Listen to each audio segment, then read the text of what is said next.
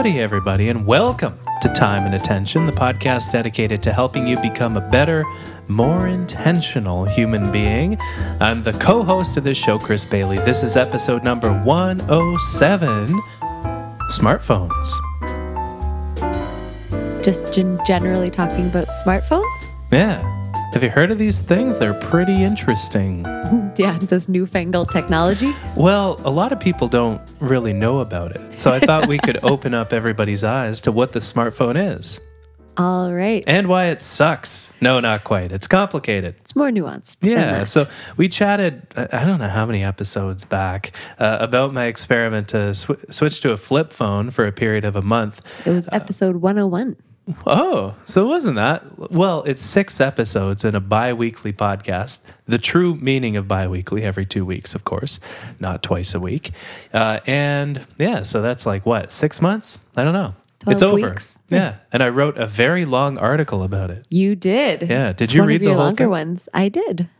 It would be pretty unsupportive of me to not read your articles. Yeah. Especially if we do a podcast about it. Yeah. So I read it. Yeah? What'd you think? It was pretty good. Yeah? Pretty Longer good. than you've written in a long time. Yeah. I'm looking at the Word document here. It's not quite 4,000 words, but it's long enough that I'm sending this out this week as we record this episode.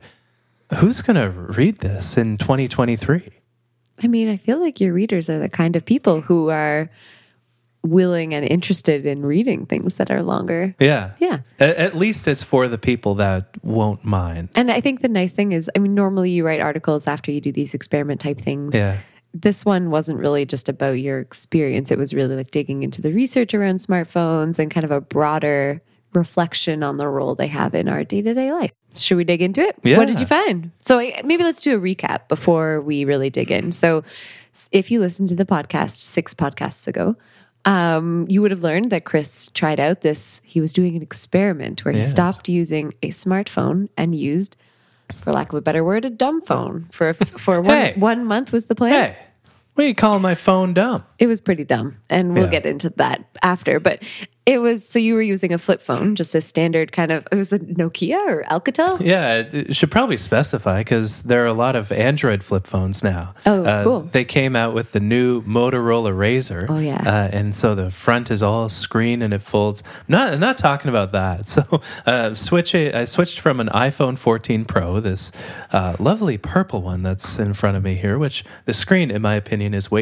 I have a lot of complaints about this device, but that's beside the point, or maybe to a later point in the episode. Switched from that to, like you were saying, an Alcatel Go Flip 3. We used to work at Alcatel. We did. That's where we met. Yeah, but apparently they licensed their name to a different manufacturer of really bad flip phones. So it bears the Alcatel crest, which was acquired by Nokia. So maybe the branding is one of the assets that they sold. Hated that phone. The contacts didn't sync, nothing like that. Camera was terrible. So I switched to one called the. How do you say? Do you know how to say? No, this I have company? no idea. It's spelled Punkt. Punked? Yeah. Like the Ashton Kutcher show? Maybe he funded it? Maybe. I doubt it, but it's meant to be an analog phone. It has tethering, it has texting, you have the old-timey T9, but essentially this experiment started after a moment of frustration. I remember it vividly. I wrote in the article, I was traveling back from a work retreat, and I remember being in the train that connects Pearson Airport to Union Station in Toronto. And looking around, I just saw every single person, about 20 or so, that was in the car with me was on their smartphone. And that's not like an out of the ordinary thing. That's kind of the world we live in, this zombification. I forget if that word made it into the final draft. I don't remember seeing it. Yeah, because it's made up, maybe. But that didn't bug me so much. What did bug me was how not a single one of those 20 people looked happy. You know, I just wanted to give everybody a hug and, just get on with my day, but then I would be that guy in the train car. But fast forward a little while after that fact, after many more moments like this, okay, that's enough. What is this thing in my life, this smartphone? How necessary is it? What could I learn by essentially getting rid of the thing for a period of a month? How would that go to flip to a switch to a flip phone in 2023? And how did it go? Well, episode, what was it, 101? Mm-hmm. You talked about your frustration with the experiment. Yeah, because at that point you had kind of started, just very tentatively started. Yeah. And I think I actually called from the beginning that I did not think that the smartphone itself was the core of the problem. Yeah. I thought the problem was your Me. particular phone. I was the problem. No. You got this new phone and you had hated it since the get-go. Like you found it too big. You didn't like how it felt. I thought the problem, or one of the bigger problems, was the phone that you had, not just smartphones as a whole. This is apparently the best Apple has to offer. If you like a big phone, but everybody in my life has a mini phone. They don't make the mini phone anymore. I know, which is sad. But anyway, all that aside, I thought that your cause of frustration broader than the discontent with seeing people around you feel sad when they're around their phones, but also I think your personal experience. I was skeptical, I think, at first.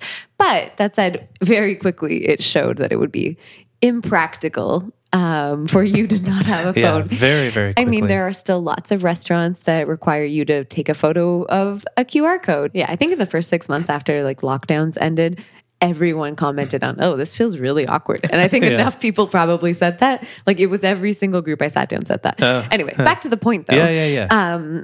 I think so immediately it was becoming apparent that those kinds of things, there was a lot of friction that it was associated with not having a smartphone. Social friction. There was so much social with friction. With the wife. Yeah.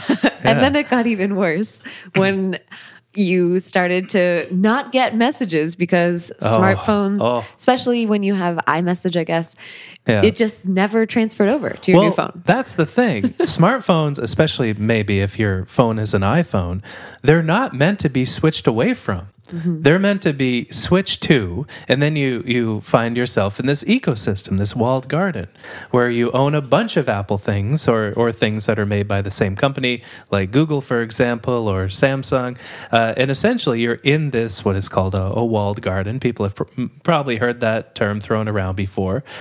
This beautiful little paradise of technology where everything works together. You have an iPhone and a Mac, and you can use iMessage on the Mac, and then you can transfer and pick up where you left off on the iPhone. Then, you have an iPad. Oh, good for you. You can welcome to the walled garden ecosystem. You can pick up where you left off on your Mac. And if you have, Stage Manager, you can use it on every. So the platforms work together in a lot of different ways. But it's like lobbing a grenade into the walled garden, doing an experiment like this is the analogy I used in the article, because it happened immediately for me when I moved my SIM card from the iPhone. That was the moment when everything went to shit. Yeah. And meaning everybody started having to text me. People texted to get to you, to get to me, family, friends. I started missing important updates. And we had like 3 different threads going in iMessage. And you got an earful. I think in a previous message or we did a kind of recap, a little bit of a mini cap on the experiment a few weeks ago. That's good. And I think you actually read one of my texts in the podcast, and I was pretty grumpy about all this because this was really, really disruptive for me, which is not usually the case with your experiment. So I was I did not like the impact that this had on the ability for people to communicate with you. And you should be commended for your patience, not for this experiment. I feel you weren't that patient for this experiment, but for all the others. I was patient. This was just really disruptive. Yeah, it really was. So let's go through the list, I guess. Yeah, because I think the point of this episode is not to just do a recap of what of the experiment. This was just a kind of an intro for people who hadn't heard or the earlier episodes. But now let's dig into what you actually learned. So let me ask you for point number 5. Point number 5, I guess let's go through the article. All right. 5 to 1. 5 to 1. Let's do it, babe. Mm-hmm. Yeah. So number 5, let me ask you, does this phenomenon of people on their phones in public, does it bother you? It doesn't bother me. I think especially, and you kind of alluded to this in the article, like people are usually or often, maybe not often, sometimes doing stuff they really need to do, right? I mean, I take advantage of, for example, like my bus commute if I'm feeling a little nauseous or whatever because I'm in motion. If I get a little motion sick, sometimes I just go on my phone and I bang out email. Like, and I just get through email so that by the time I get to my office and can do like really deep focused work, that's all done. Like I don't have to get it. I don't have to like think about email because it's all done. Yeah. So, I mean, I don't think it's fair to villainize people who are on their phones. Because from the outside, you probably look like a zombie. Yeah, I probably look like I could just be like on TikTok or Instagram or whatever and just like kind of... Whatever the kids use? Is that what you're going to say? No, but like unthinkingly swiping through my phone. And that is fine if that's what you're intending to do. But often if I'm doing that on like a public space. So I just want to give credit. So I don't think my immediate assumption when I see people using stuff is that they're just like not thinking about it. And people deserve the benefit of the doubt. Yeah. But the correlation still stands, which is that the more screen time you get, the worse off your mental health. I pulled a few meta-analyses. So a meta-analysis professor, luckily we have a professor here. What is a meta-analysis? In 5 or fewer words. Can you do it?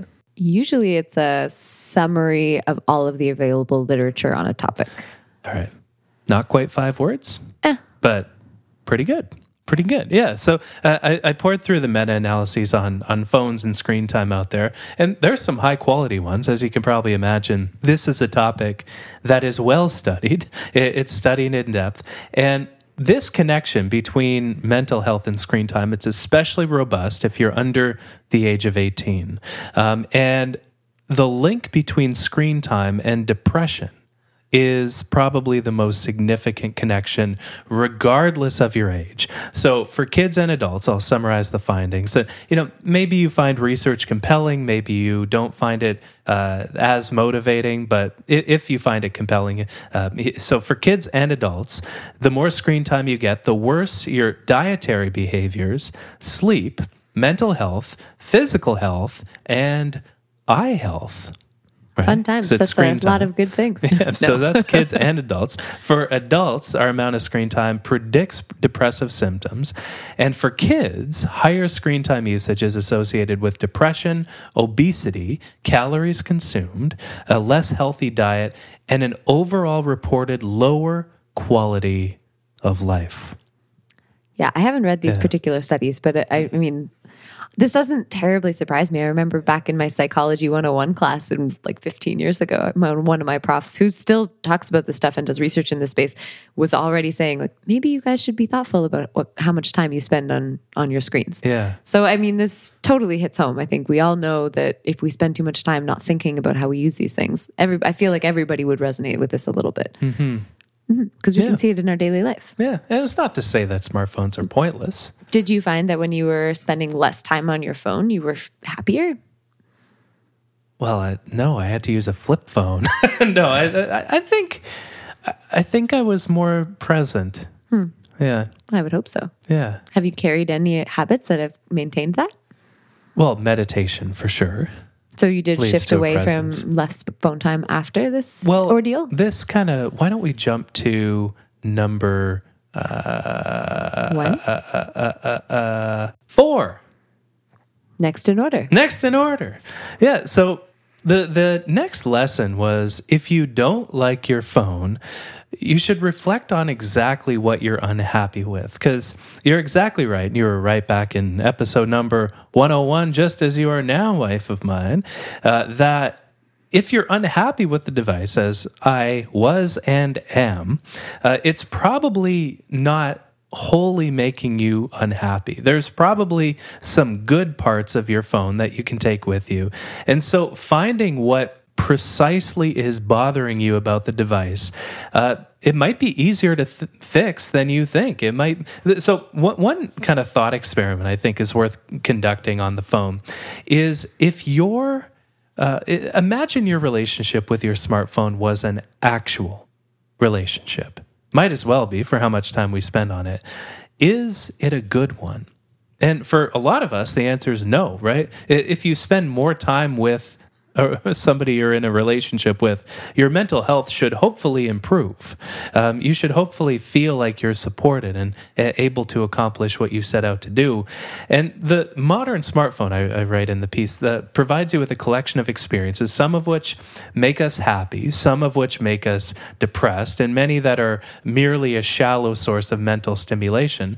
And so if your phone doesn't bring you the joy that it used to, it's probably not a completely bad presence. It might just be the mental stimulation that you don't like, the amount of time you spend on the thing that you don't like, the apps that you gravitate to that you don't like. It's worth digging in a little bit more. Yeah. And I think this is one thing, I mean, I've done this in the past, we're thinking about like how I use my phone. I mean, we talk about this. Yeah. This is not the first time we've talked about smartphones on the pod. You can take a shot because we've talked about this before. But I think one idea that I think Gloria Mark talked about is like time confetti. No, that was Ashley Willens with Time Smart. Man, that was episode 42. What? Okay, all right. That I don't know how I confused those two interviews. Throwback much. Throwback. But I have thought about this idea of time confetti so many times because this is what my biggest pain point for when I'm finding I'm frustrated with how much time I'm spending on my phone or something like that, or at least historically when that would happen, it was usually because it felt like I was getting just time confetti. I was just scattering my time in all sorts of small places rather than spending like deep, meaningful time anywhere. And I find the way people use their phones tends to kind of lead to that kind of activity, which is really unsatisfying. Yeah. Like, I find flipping from app to app very unpleasant, and I'm sure other people do. I just don't find it a good use of my time.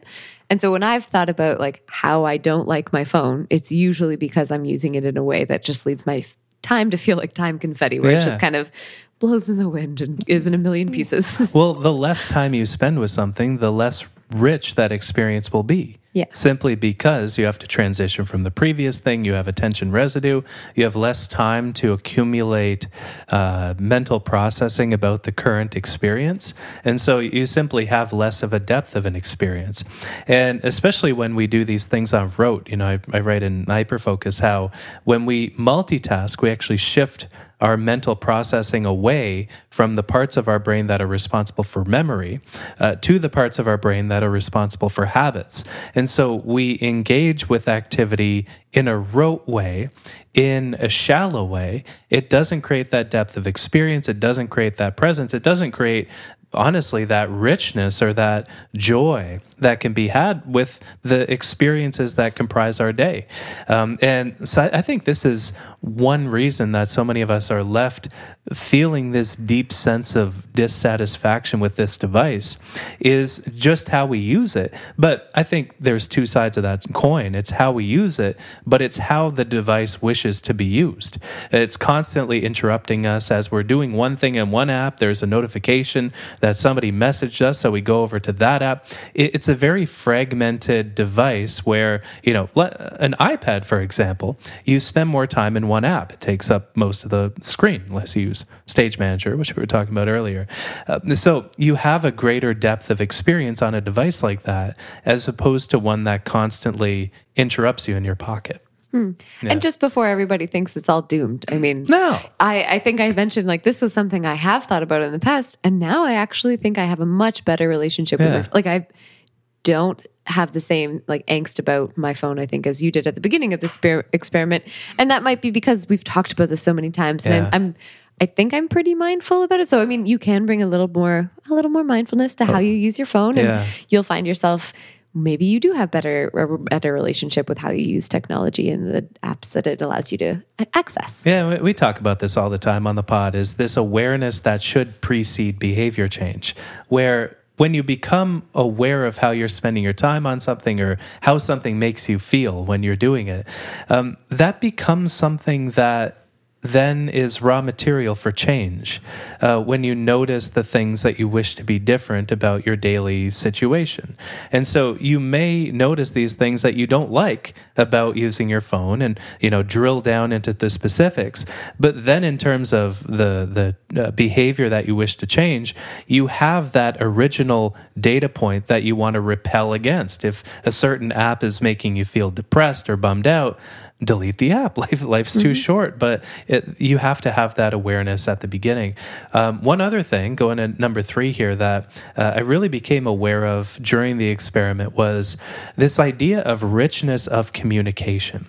And so there's a different level of depth with how we communicate with other people, depending on just how sensory rich such an experience is. So we're here, we're chatting in person. I can reach out, just touched you on the face.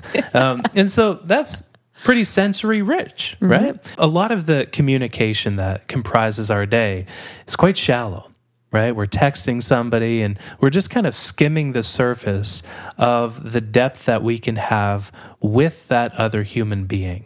And it has no comparison to being able to reach out and touch somebody. But the devices that are in our life sometimes pull us into communicating in ways that don't have that depth. Yeah, and you're certainly not dismissing the fact that like these can be super useful, right? Oh, yeah. If you're doing work with people, like I do a lot of work with colleagues in Africa and other parts of the world, and it would be really hard to have face-to-face meetings. I also have family that live like far away from here, and being able to call them and talk to them on the phone is really handy, or being able to send my grandpa a text message every now and then. Yeah. I love your grandpa sends the best text messages because he learned to text from your cousin who, how old is your cousin? I think she's 14 now. She is 14. She was probably 10 when she taught him how to text. So every text that he sends is incredible. It's full of rainbows and emojis. It's like how a 10-year-old like the girl, happiest emojis. Yeah, it's pretty great. I got a text from my grandpa like 2 days ago saying happy anniversary with about 1 billion hearts and a whole bunch of bunny rabbits and you stuff. Didn't tell me this. It's so cute, yeah. Oh, that's great. Great. Yeah, so it's very cute. But all that to say, yes, you're totally right that communication can be very rich and meaningful, and a smartphone is just it's not the same. And everybody knows that, which is why it sucked to do Zoom calls for 2.5 years over Zoom we all during know COVID. That. Yeah. Everyone knew that sucked. And it's nice to be able to see people more often now that things are more open.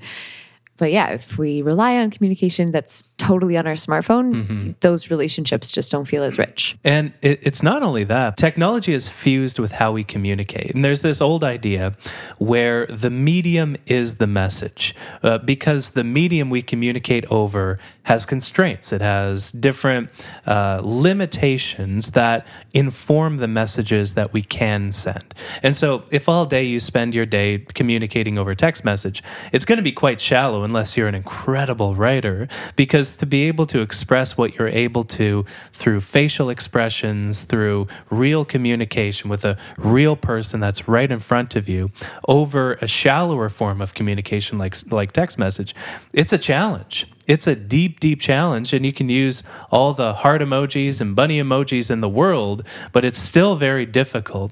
And so there's this idea where the medium is the message. The medium determines what messages can be. And this has most definitely happened with the smartphone, where technology has fused with communication. With these modern styles of communication, I should say, where the mere presence of a technology shapes how we communicate and can make communication more artificial. And so in this experiment with the flip phone, without these shallow forms of communication that I think provided my mind with a fix of feeling as though I have communicated with the people that I love and care about, I was missing that in the flip phone experiment, and noticing that I was missing that led me to really crave this communication richness in a way that I hadn't before. This time with other people in person where I can reach out and poke them in the face. That's not very nice. Like that. So have you found that since this experiment, you've been seeking out more in person or maybe even over the phone kind of contact? Has this changed how you interact with people in your life? This is one of those things where I want to say that it has. But what I will say is I have way more work to do in this regard.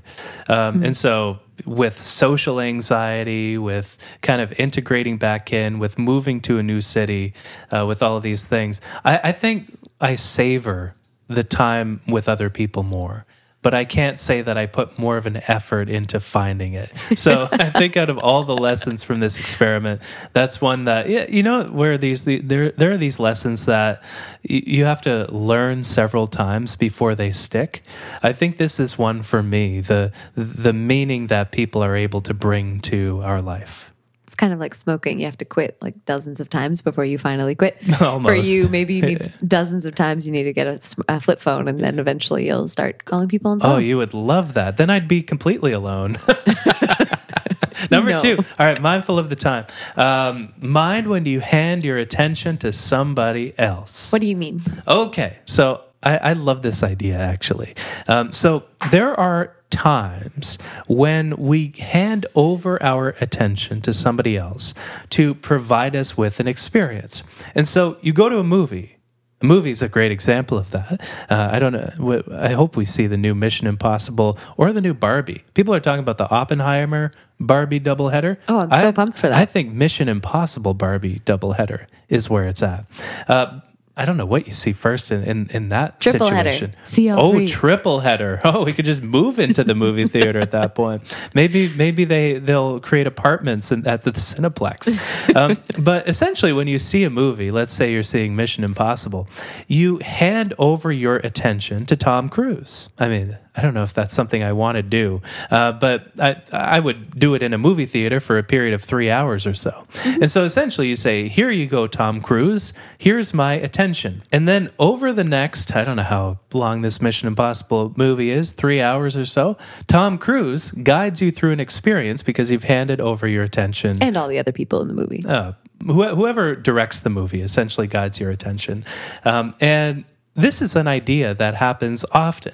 And it's not a bad thing, because when we do it for entertainment purposes, we can be quite entertained handing over our attention to a show on Netflix or Apple TV Plus or in a movie theater, which I'm happy is coming back. But we also hand over our attention regularly to the phone apps that we use. And the incentives are a bit weirder in that realm, where it's pretty cut and dry when you watch a movie in a theater, right? People complain about ticket prices all the time, and I won't fall into that trap, even though it is a podcast. But essentially, you pay the price, and then you get to watch the movie. With a phone app, usually you pay nothing at all, and sometimes you pay with your attention. Right, your eyeballs are sold to advertisers to essentially for the app developers to make money. There are some apps that buck this trend, but overall, we should be questioning why somebody wants our attention on our phone. Not only that, but what they want to do with it. Yeah, your attention, just like your money or any other resource, is finite, right? Yeah. You could be the richest person in the world and you still only have a certain amount of time on this earth and a certain amount of attention to give to whatever you want to spend your time doing on this planet. So don't all rich people microdose with things that give them unlimited attention, Arden? No, that's okay. not.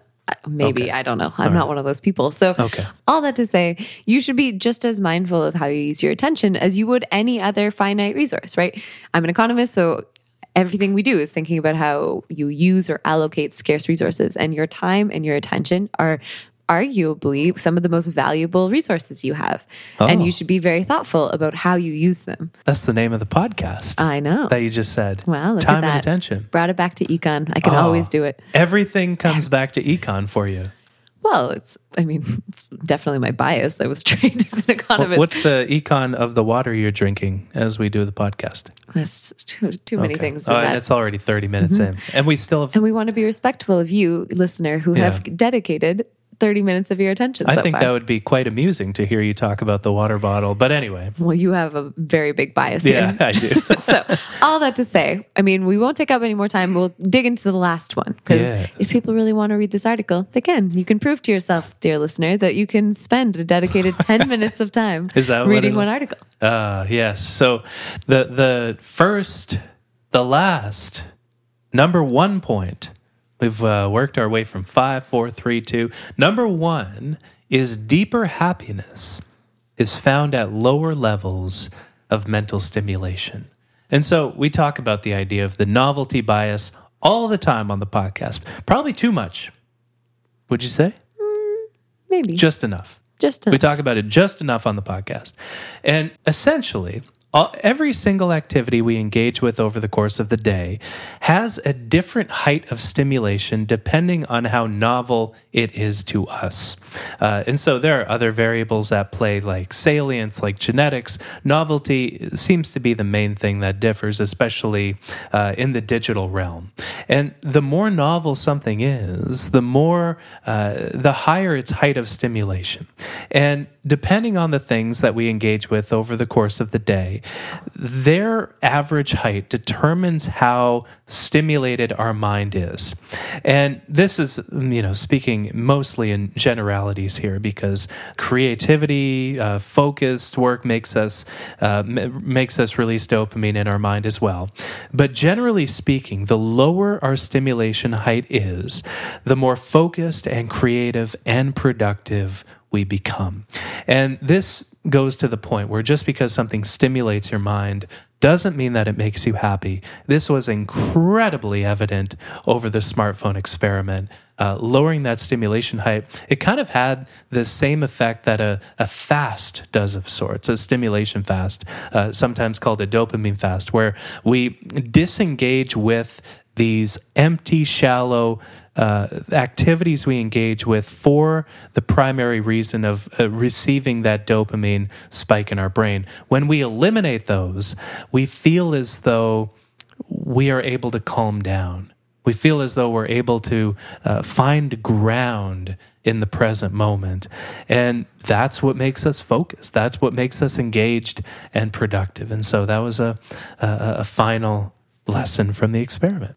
Yeah, I can totally, I didn't do this experiment with you, but right now, I do think I'm coming off of the end of teaching semester, plus the end of a conference season, which was so busy. Like I was traveling so much and we moved. And so I was finding I was just really scattered and not I was doing so much trying to coordinate all these conferences and getting all my presentations done. And so it was a lot. Like there was super high stimulation levels because I was meeting all these people. It was really exciting and a different kind of productive. But very now novel, in the last 2 weeks, I've finally had time to really get grounded and really dig into my work. And my stimulation levels are way lower in terms of kind of this idea. And I've been able to get so much done. It's just been amazing how much really disconnecting and distancing yourself from a ton of activity a little bit can be just so rewarding and so much more pleasant when you're trying to do a lot of really deep thinking work. And work and everything becomes more enjoyable. When you can really focus on it. When you can really focus on it and dig in. And I think I would even go so far as to say this is time independent, where, some days we have a lot of time pressure, other days we don't have a lot of it, where, there aren't these big deadlines looming. But stimulation is an independent factor of time pressure, where it's the amount of dopaminergic things we engage with on a daily basis that determines it. So you can be really busy, you can have a lot of deadlines and still be the calm in the storm. And I think there's an incredible amount of power in being that. Maybe you're the surgeon who, when everybody is fretting around you, is able to find focus and find ground, and it leads everybody else to feel that same way. Like we all know people where when they walk into the room, people just let their shoulders down because they feel like it's going to be okay because this doctor has entered the room or whomever. And ultimately, we need that presence in our life. I really do think so. Be your own presence. Yeah. That's probably why I wrote a book on the topic. How to calm your mind. Plug. There you go. Take a shot. But it's this idea that we don't seek out. We don't seek out the calm that comes from a lower mental stimulation level, often until we need it, until we reach a point of anxiety or that sort of thing. But I think it's worth finding in and of itself. So I want to read this one paragraph from the article. Is that weird if I read? Is it? I think you should leave it to the listener to go seek out. Yeah. Okay. All right. A little incentive to go read this article. Okay. Well, you give it a little bit of a hard time saying it's so long. It's not that long. Well, who reads articles this long anymore? Well, maybe people who have a nice attention span. People who listen to this lovely episode. Yes. Time and attention. Timeandattention.fm is where you can find all of the show notes and everything else for the podcast. You can also find them in the podcast player of your choice. All the episodes, all the links, including to the article that we've mentioned enough already, will be in the show notes and on the website. The smartphone, not a perfect device. Far from it. I'm not convinced that mine makes me happy. A lot of the research would agree with that. But at the same time, we can take the parts that are efficient. We can take the parts that streamline our life while using the analog world for more meaning. And I hope, as a result of this podcast, that your days are richer as a result. Thank you for tuning in. Hope you have a wonderful week, and we'll see you in a couple Tuesdays. Bye.